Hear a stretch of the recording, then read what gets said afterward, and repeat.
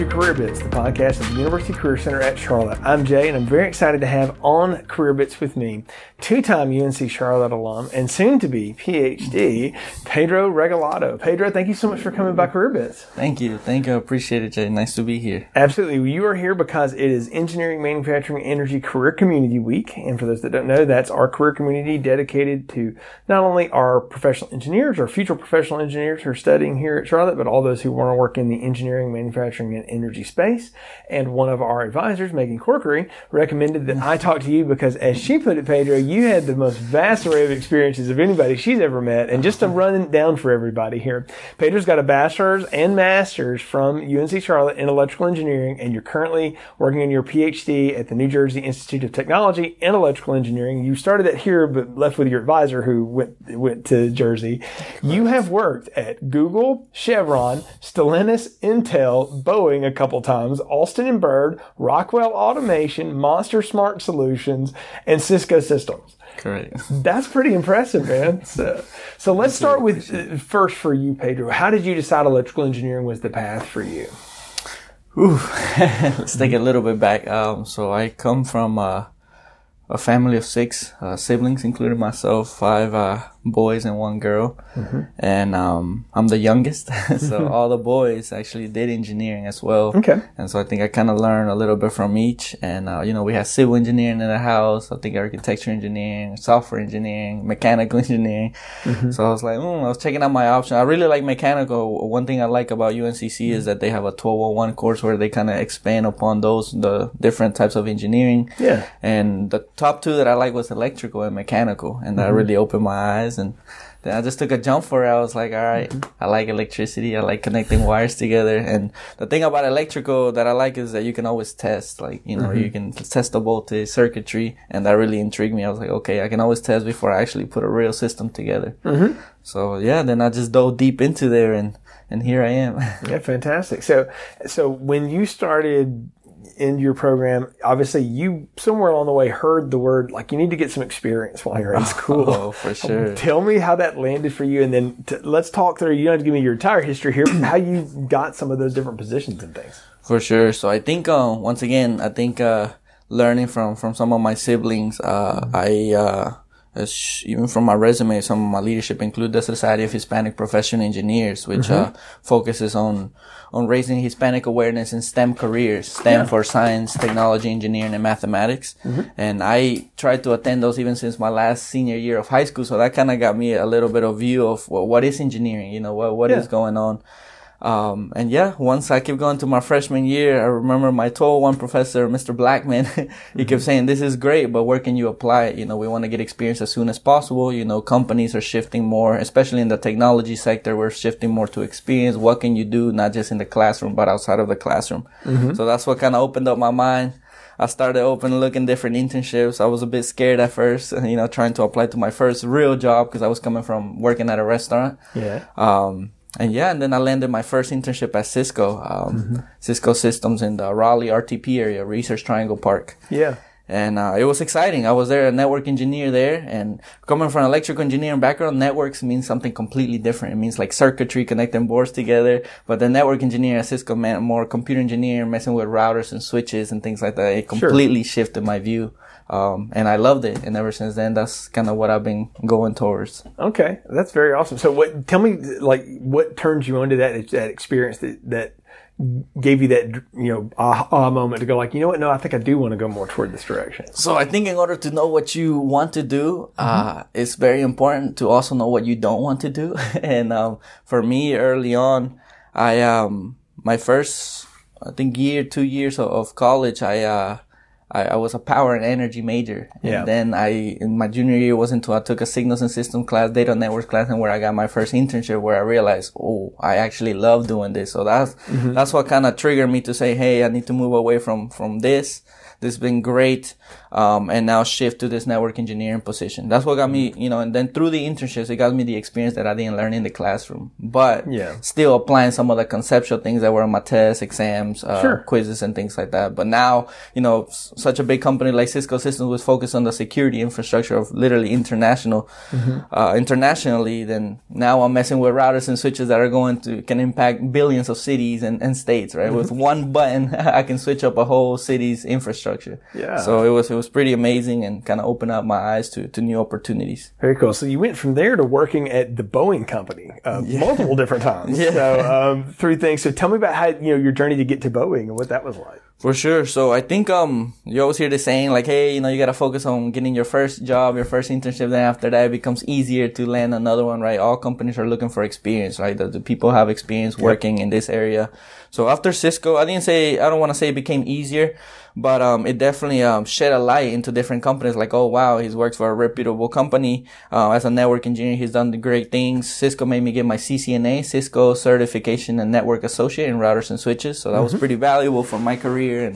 And so Boeing saw that, and the team that I joined, ONS, Onboard Network Systems, that's specifically what they work with. So my manager saw my certification, saw my experience. It was like, oh, I want him. And, it was great. That was in Everett, Washington. Yeah, I was gonna say that was up in Washington State. Yeah, it was a big, and the biggest thing was when I told my mother, she thought it was in Washington D.C. And she was like, we'll be maybe 3-4 hours away. We can come visit. And I was like, no, it's actually on the other side of the country. And she's just, it was a mother to son moment, but it was great. It was great. Great experience.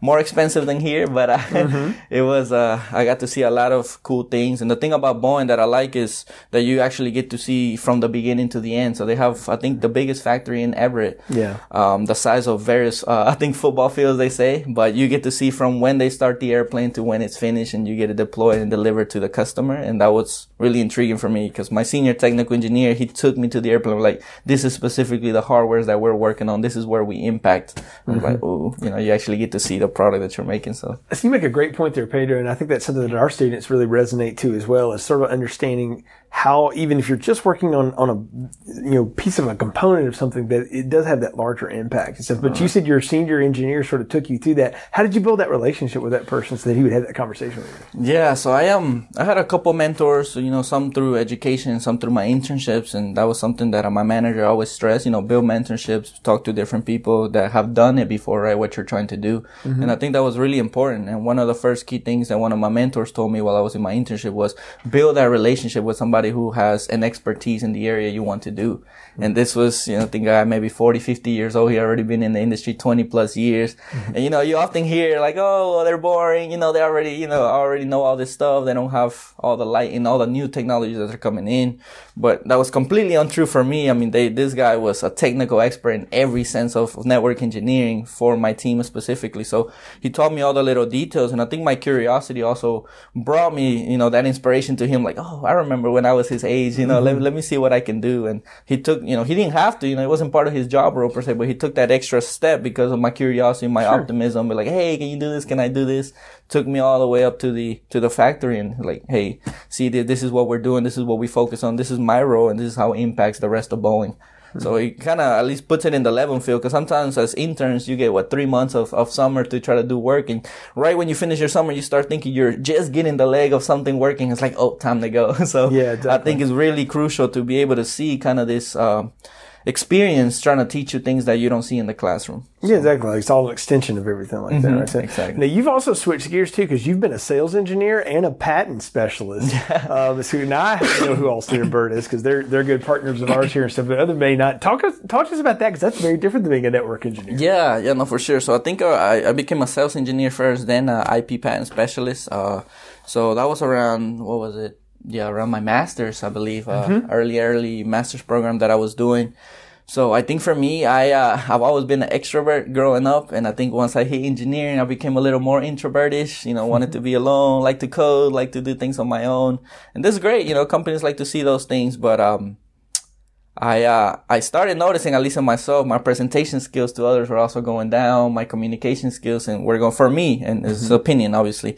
And I wanted to improve that. So I wanted to like, oh, what if I go to the sales? And I used to always like say sales, no, never. But there are companies such as Rockwell Automation that has sales, but has technical sales as well, where you learn a product and you get to sell it to the customer. And, you know, you have the technical guys and the non-technical guys. So they have, this Oradium style way of doing things where it's like, okay, after 20 minutes, nobody's going to listen to you, you know, and people don't care about, you know, the non-technical people, you know, the business or managers. They don't care about you putting 12 volts DC power to this. And, you know, they're saying, how are you going to affect my plant? How is this going to be more efficient and performing better? And that's what I learned through my sales engineering and analytics. They gave me a specific hardware to learn for Rockwell Automation. They say, okay, we're going to train you. This is how you need to speak. This is this is the customers. This is your audience. Now go and do it and go sell this product. And it was a really uncomfortable experience for me, I would say, because I was so used to being stuck in my little bubble, doing my work, you know, sure, getting some A's, B's in some classes, but never really going outside my comfort zone. Mm-hmm. So that really intrigued me there, and it was great. It was great. I think it improved my communication skills tremendously with non-technical people. Mm-hmm. And so that was a good experience. Then as I moved from there, I moved to Alston and Bird to be an IP, intellectual property patent specialist. Mm-hmm. And yeah, once again, I think I had a misconception that, oh, well, you need to be a lawyer to work for a patent law firm and things like that. But no, there's so many technology firms such as, you know, Google, Amazon, Boeing, that are looking to patent some of the technology aspects. So they needed engineers or STEM field, people to look at what this technology is. Can they understand it? Can you vouch for them and things like that? And that was something really important that I learned there. Mm-hmm. Like now I get to be on the other side. Now I'm not the one filing patents, but now I'm representing other companies that are filing patents to see, oh, okay, this is new. This is not new. And I had to convince basically the United States trademark office that this is valid, right? So that was a really good experience as well. That's fantastic, though. So, like you said, if you don't use certain skills all the time, they become dull at some point. So you can push yourself just internally to go like, I'm going to go push myself outside of that. So if I'm a student, I'm listening to this, and I may respond to that and go like, oh yeah, I kind of feel the same way, but I don't know anybody at Boeing or anywhere I can go to work and do that. Like, what are some other ways you would recommend like students sort of push themselves beyond those barriers? You always hear what is that saying? Your network is your net worth. And I think that goes in every aspect of life, right? Whether emotional, physical, career-wise, and even spiritual, right? Anything you're seeking for, right? There's always somebody most likely that have already gone that path or down a similar path that has more experience than you do, especially as an early career trying to start your career. Yeah. So why make your own mistakes, right? Why not learn from other people's mistakes? Somebody that has already done this 20, 30 times, 100 times. So I encourage students to be uncomfortable. If you're feeling comfortable now, you're not doing something right. You need to feel a little uncomfortable, feel a little bit on the edge about your career, obviously. That's not to say make silly decisions or decisions that maybe may hurt you or your career, but go out there, network, talk to people, join events that maybe you usually don't join. Even if it's outside of mechanical engineer or the words electrical engineer, electrical, mechanical, civil, they're all very vast, right? And then they get a niche, specific, domain with those engineering degrees. So be curious. I think meet other people. If I wouldn't have gone to that internship, I wouldn't have realized that I didn't like power and energy as much as I like network systems, right? Right. So it's something that I would have continued doing power and energy and then reach the end of my bachelor and say, hey, I like this. I could do this, but I don't know if I want to do this for the rest of my life, right? Yeah. With this internship experience, because of my network, joining SHEP, the Society of Hispanic Professional Engineers, trying to engage with others, I realized, hey, there's something actually better out there that not only can I do it just to get paid for, but it's something that I love doing, that I can wake up and say, oh my goodness, I'm excited about this. So, and in order to do those things, I think you have to be curious beyond just, let me do my homework, let me pass this test, let me join an organization, right? Not once you graduate from your bachelor's, a career is not guaranteed. And I think that's something that I wish somebody could have told me when I was younger. So take advantage of the opportunities that are given. UNC Charlotte has a lot of resources as well. So definitely take advantage of those. So Pedro, what inspired you to go beyond your bachelor's, get your master's, and now into your PhD program? Oh man, yeah. So I never actually thought I would get my master's. I thought bachelor's was great. I was like, bachelor's in engineering, that's going to open up the world of opportunities. Back in the day, I think it was, the tech was going so fast that every year there was some new technology, new computers, new chips and everything. I was like, oh, what's another degree going to do for me?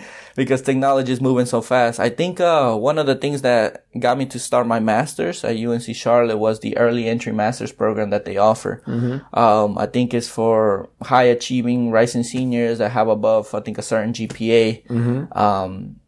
You get to take master courses in your senior year of undergraduate, and basically, I think, shaving off about a year of masters. Yeah. So then after that, you can have just another year. And the coolest thing about that is you pay undergraduate money for it instead of graduate money for it. So that was the biggest thing.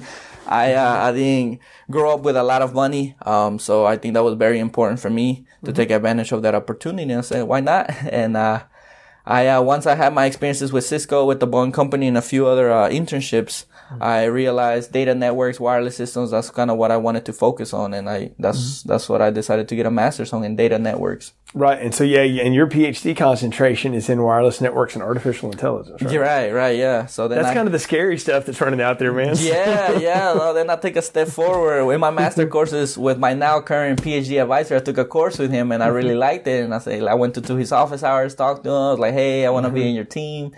He was like, oh, okay, let's see what you got going on. And we were able to work something out, thankfully. That's fabulous. So that you put yourself out there and said, hey, I just want to be a part of this. I want to volunteer. And then all of a sudden, the doors open. Because usually, I didn't know how it worked at all. I had never, nobody had ever told me. I didn't know if they reached out to you based on how you perform in their courses or something. Mm-hmm. But I said, hey, I like this guy. I like his class. I like, this domain. Mm-hmm. So let's see. And I checked out his website. He was working on this wearable technology, edge technology, computing system, machine learning. Mm-hmm. I said, I want to be part of this. So I talked to him and he believed in me, gave me a try, and here we are. We're still, and just for the record, they don't just pull you out of class. You have to do what you did. Right. You go and say, hey, no, I'm interested in this. I want to be a part of this. And that's particularly when you're doing graduate work. I always tell students that, and we talk about that in the Career Center, is you do graduate work when you're trying to specialize in something. Mm-hmm. So when you find someone you want to specialize with, you let them know you're interested in it. Like right. You got to be geeked out about it. And by the way, if you're not geeked out about it, you might want to change concentration. Exactly. And sometimes we forget that, that these are PhD folks that are already invested in this domain, like they're experts in this domain. Life. So exactly. Yeah. So it's up to us to get their attention and say, hey, we want to be in your team. We want to show ourselves that we can do this. This is our experience. This is what we can offer. That's fantastic. Well, Pedro, thank you so much for being a part of CareerBits. Any things you would pass on to students, any final pieces of advice, and tell folks how they can connect with you as well? Don't be afraid to take different opportunities. Sometimes there's a big difference between just getting a paycheck, to get a paycheck and live, and to actually do something that you like. A lot of people say just do what you're passionate about and then the rest will come along. And I think, while that is very important, you want to be realistic and with your goals, what you can achieve, what you have done, and what you want to do in the future, whether it's something that makes you uncomfortable or not. So one thing, like I said, that I had to do in order to take that next level is be uncomfortable. One last saying is that in order to get to places you've never been, sometimes you have to do things you've never done. So I encourage you guys to go out there, go to these career fairs, go to any mentorship sessions, join any organization that's for academic or meeting others, networking. And, you never know who may be able to help you, in this world. So that's one last advice there. You can contact me, at my personal email, Pedro Regalado, PEDRO, 12, as in the numbers 12 @gmail.com. If you have any questions, any feedback, any more advice that you would like about how I did things and how I spent my time at UNC Charlotte. And, I hope you guys get something out of this and are able to take that next step in you guys' career. Absolutely. We'll link Pedro's email in the podcast description along with his LinkedIn page, because you can read. So we didn't even touch half of the stuff that this guy's done. So, but Pedro, thank you so much for giving of your time and talking to our group. We really appreciate it. You're exactly the kind of alum we'd love to spotlight here on CareerBits, and just wish you all the best in everything that you're doing. Appreciate it. Thank you so much, Jay, for your time and having me here today. Absolutely. Well, thank you everybody for listening to this episode of CareerBits. You can follow the happenings of the Career Center on our website, career.charlotte.edu, and follow the Career Center's social media at CLT Career Center. We'll talk to you again soon.